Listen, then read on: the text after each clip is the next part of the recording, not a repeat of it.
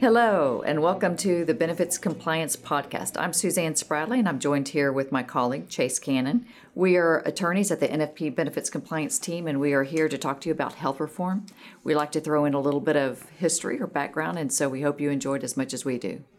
Today, we're going to hit on two topics that are relevant under the Republican Repeal and Replace agenda and the AHCA specifically. But the first idea is essential health benefits. We did speak about it briefly on the last podcast, but felt that it was an important issue to dive into further. So we're going to dive into that issue again today. And the second being the CBO report that was released and its impact on the Senate's task of their repeal and replace efforts. So let's start with essential health benefits. Chase, give us a bit of color on EHBs as they're referred to. Where did they come from? Yeah, so the term essential health benefit, or EHB, that originates with the ACA. So we saw that come into play back in 2010 as part of the ACA's creation and enactment. But basically, essential health benefit is a minimal level of coverage that we as a country sort of decided through this new law of the ACA that every insurance policy, at least in the individual and small group market, should cover certain benefits. And those benefits, that minimum level of coverage, is referred to as the essential health benefits. So we really are talking mostly about small group for employers that are listening, but also the individual market. And we'll talk about large group and self-insured specifically here in a minute. But those 10 categories, and we're not going to go through them now, we covered a little bit on our last call. They were very broad and did not get into the specific details. Instead, the ACA sort of left those details to specifically spell out what each of those categories is to the states. And those are called benchmark plans in each state. So each state essentially has their own benchmark plan, and they vary slightly in what specific coverages are available under the 10 categories of essential health benefits. But again, it's this idea of let's create a minimum standard for anybody who buys a plan. They're going to know that they at least have basic services to go to the doctor, to go to the hospital, for ambulatory services. Every individual in the small and individual market will have that coverage. So that's a great point, Chase. You mentioned that they vary slightly from state to state, and the reason being is prior to the ACA, every state had mandates in their state, so that some states felt like their constituents really had an interest in some type of maternity care or mental health issue or whatever, but each state had their own mandates. And so the federal law came in and it provided kind of a standardization across the U.S. Yes. But as it turned out, it wasn't that standardized. They punted it back to the states. Right. So you've been mentioning that this is the individual and the small group market. Why would large employers, which is really the majority of our clients, not the majority, but we certainly have a lot of small group clients as well, but why would a large group employer, whether it be an employer that buys a fixed insurance product or a self-insured employer, be interested in this topic? Right. So there's another reason that EHBs are important, and that relates to another ACA requirement. That requirement is that it's a prohibition on annual and lifetime dollar limits for EHBs. So we just refer to this sometimes as annual and lifetime dollar limits. That means that a plan can't put a dollar limit on an essential health benefit. So if a state or the plan has said this is an essential health benefit, the plan can't limit how much I can incur in costs under that for that service. So that rule applies to any size plan, small, large, individual. In determining what EHB means for purposes of that lifetime and annual dollar limit prohibition, a plan can choose any state benchmark plan as a reference point, or at least a self-insured plan can. When you talked about fully insured generally is bound by what the state says is the definition. So for a self-insured plan, they can designate any type of or any state's benchmark plan in a different state. So in theory, a large group plan, self-insured, could select a state benchmark plan that excludes certain coverage items and then apply a lifetime or annual dollar limit on that benefit, since that benefit isn't considered essential under that state benchmark plan. So the best example I could find, and we've had this question before, bariatric surgery, that's surgery to help with weight loss, that's covered under Hawaii's state benchmark plan, but not under Florida's. So if I designated Florida as my state benchmark plan as a self-insured plan, I'm now referencing that as my go-to point for what is essential. Now I can place an annual dollar limit on bariatric surgery because it's not considered essential in that state. Okay, so that's how EHBs work under ACA. But explain to us how that would change under the AHCA, which is obviously the Republican House bill that was passed. Right. So let's first be super clear. The AHCA does not eliminate the EHB requirement, and it does not eliminate the prohibition on annual dollar limits that we just talked about. Those both remain under the AHCA. What the AHCA does is allows states to waive the EHB requirement if they want. That gives the state additional flexibility to redefine what EHB should mean. So there's a chance that some state could come in and just eliminate an entire AHB category. It's questionable whether that's allowed legally, but it's more likely that a state could come in and substantially narrow what it thinks should be included within that category. So we use the example of bariatric surgery in Hawaii versus Florida. That's a surgery that's not quite as mainstream, right? So maybe not as impactful. But let's say a different state. Let's take Texas. What if they decided to apply for a waiver and then decided that even more basic benefit coverages were not essential? The example I could come up with is prenatal care. What if Texas said we no longer consider that essential? Well, for small and individual plans in that state, an insurer could exclude prenatal care as a benefit covered under the plan. They could just say it's not essential, therefore we don't have to cover it. For when it comes to the ACA's prohibition on annual and lifetime dollar limits, well, now suddenly a large group plan could designate Texas as their benchmark plan, and now they can apply a lifetime or annual dollar limit on prenatal care. So that would be allowed under the ACA because prenatal care is no longer essential, and therefore there's no prohibition on an annual lifetime dollar limit on that benefit. So something on that, though, I will say it's not entirely clear on the AHCA if they could choose a state that has submitted a waiver as a benchmark plan. And that's something when we were on the Hill, we were asking Congress to clarify that if this is finally passed through the Senate as well, to clarify for self-insured plans whether they could use any state still, regardless of whether they had submitted a waiver application and had a different set of EHBs defined. Right. So we could definitely still see additional changes that could clear up some of these challenges that we see under the AHCA. So you can see how the ACA's protections could be quickly eroded via the HCA, but only in those states where a waiver is requested. So we're going to talk a little bit about the CBO report here in a minute, but that seems to infer that only about half of the population of the U.S. would actually reside in states that would actually would request waivers. So those would be the states that generally lean Republican. They just want to take that power back from the feds in defining what essential health benefits is. So whether just depends on where you fall in the political spectrum on whether you think that's good news or bad news. But that's a potential impact for the non-small and non-individual group markets.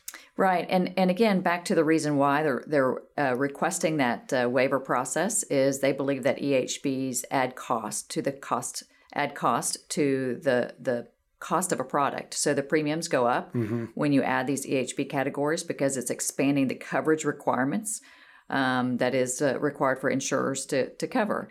And so by stripping that down or allowing more flexibility, then the carriers can come in, design products that are more stripped down, but may be of interest to some individuals. For example, for a male, they may buy a product that doesn't have maternity coverage, which certainly adds to the cost of a plan. And again, talking about the individual and small group market, not in the large group market.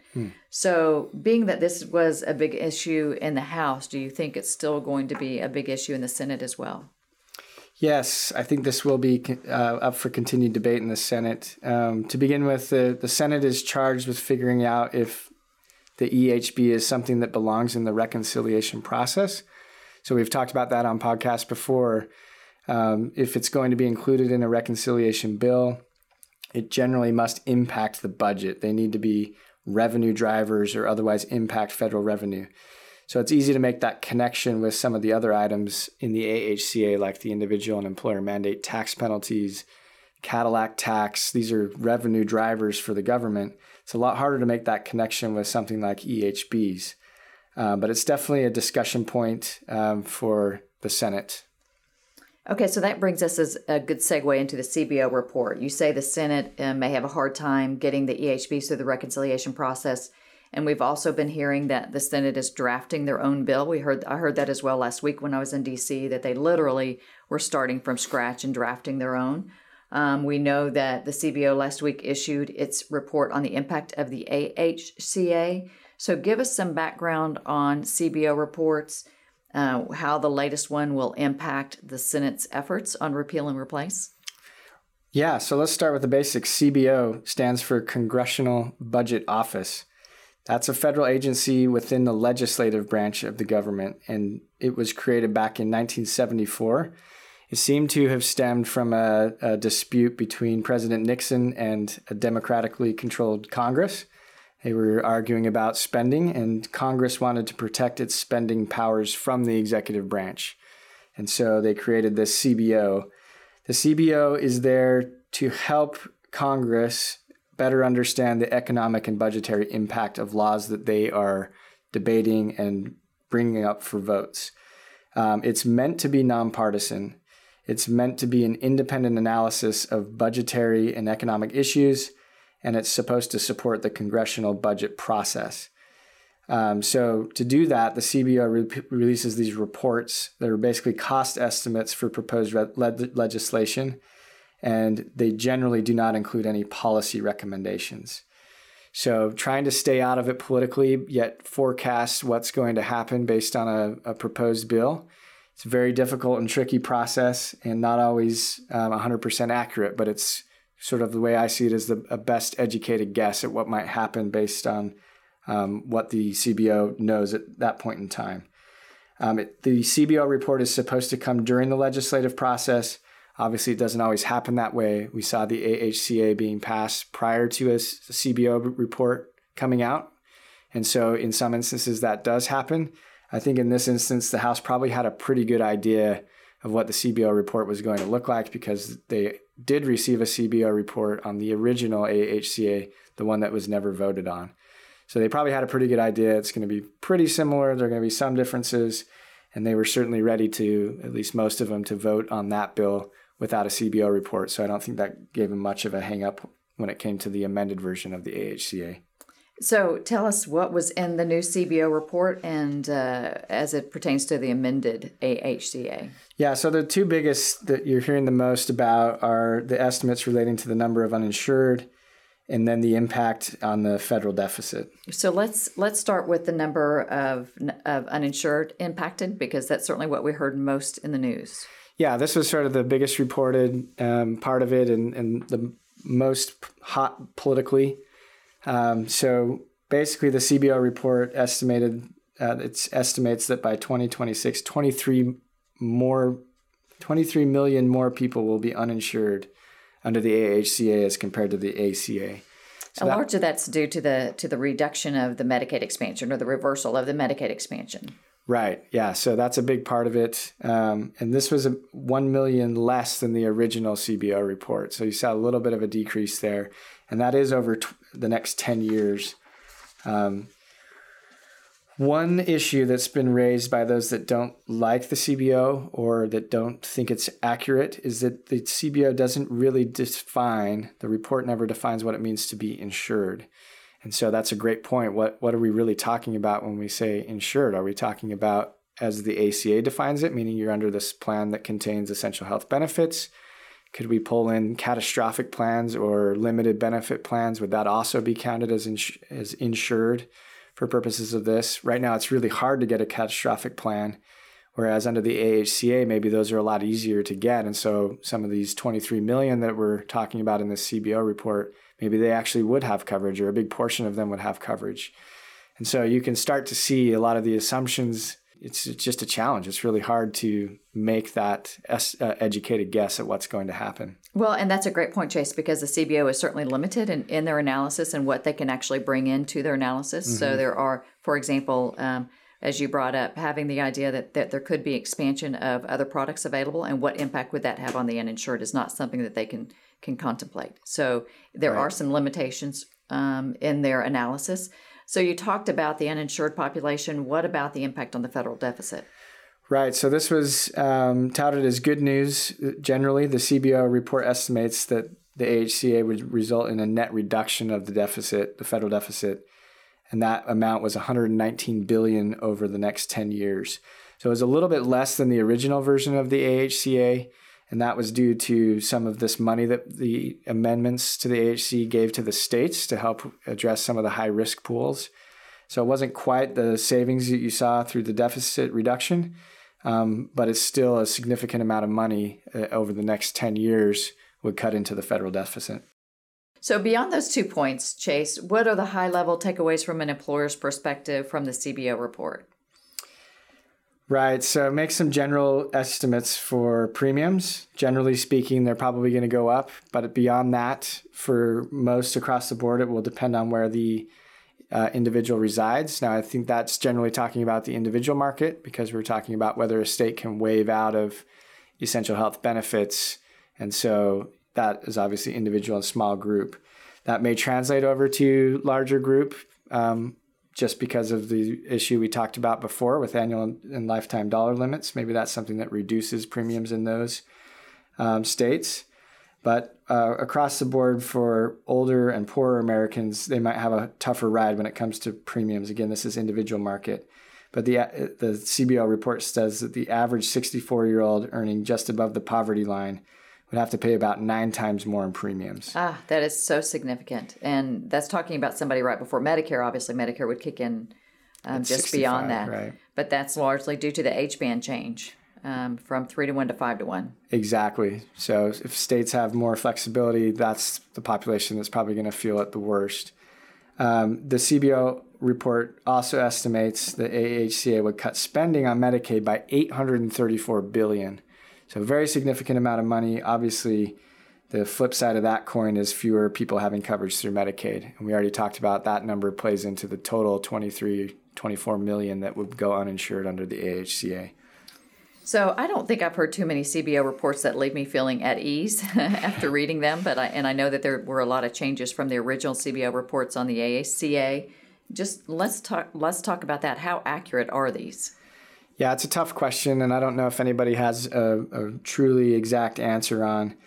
They're heralded as nonpartisan estimates that are fairly accurate, and they do have an impact on Congress and which way they vote on certain bills. You'll hear claims on both sides, though. You'll hear people saying they're totally inaccurate. You'll hear other people saying that they're fantastic and they totally support what the legislation should do. So a lot can change over 10 years, though, and you have a lot of assumptions going into the CBO estimates, like we talked about. So it's just a moving target. It's hard to know exactly how accurate they are. If you go and look back at original CBO reports, often they've been amended or changed based on information that's come in. So it's a difficult question to say that CBO report was specifically accurate as it relates 10 years later. Think about all the changes that could happen in the medical world that could impact this. You could have restrictions on prescription drugs being lifted. You could have a breakthrough in cancer medications that suddenly decreases cancer medication costs. That could have a huge impact on medical spending and potential impact under what you're trying to forecast 10 years out. So just too much information to really know how accurate they are. So definitely some room for interpretation in the data that the CBO is analyzing. So we know that they're just an estimate. So with that, how does that impact the Senate? Let's get back to the Senate and their repeal and replace efforts. Yeah, so definitely will have an impact. We've already seen Senate Majority Leader Mitch McConnell. Said he didn't know how he'd get to 50 votes on the AHCA now that we have the CBO report.